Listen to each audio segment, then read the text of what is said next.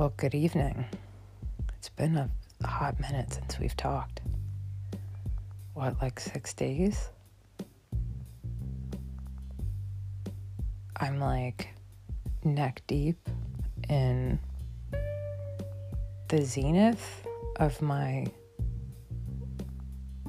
shift between one medication to another. And let me tell you how it's going, because you're probably curious. I woke up and I was like scared to wake up, like scared to get up.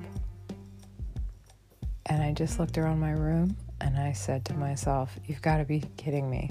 Is like this what forever is going to feel like? So I called my husband over and he assured me that this was not forever. And I really needed to hear that, because the intensity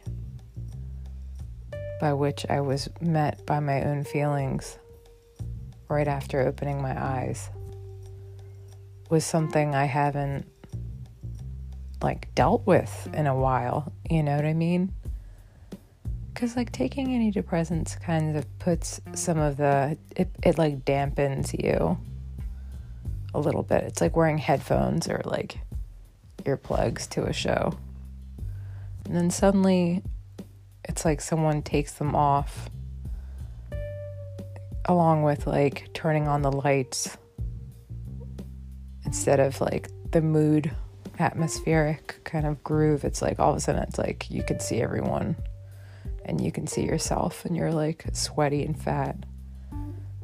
At least that's how I feel right now. And I know I'm not the only one. I think since confinement, a lot of people got soft. And I mean that in the most loving way. I know how hard everything was for everyone, including myself. And I was saying that to friends. I was like, yo, you guys, we've been through some stuff right now. And it's not even, it's how do you even compare it? Someone brought a bottle of wine to this picnic and I looked at the year and it said 2019 and I said, oh, good year. That was before the plague. And we all kind of laughed, but also looked at each other that's true. It's just, there are times when Christmas to Halloween to 4th of July, that whole movement through holidays happens so fast. And you're already thinking about Christmas presents for your loved ones. I know for me it means the season of baking. And yet now it's interacting with people with our masks off, or walking back home slightly buzzed with a mask on is another. I don't like it. I really don't. It makes me feel really uneasy. Look, I don't have very much to say tonight, except I am grateful.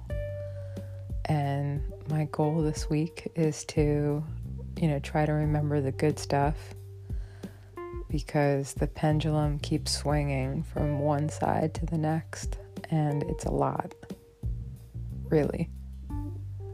So, peace, love, and everything in between. I hope you're healthy and happy wherever you are, and thank you for listening to Stay in Bed and Listen.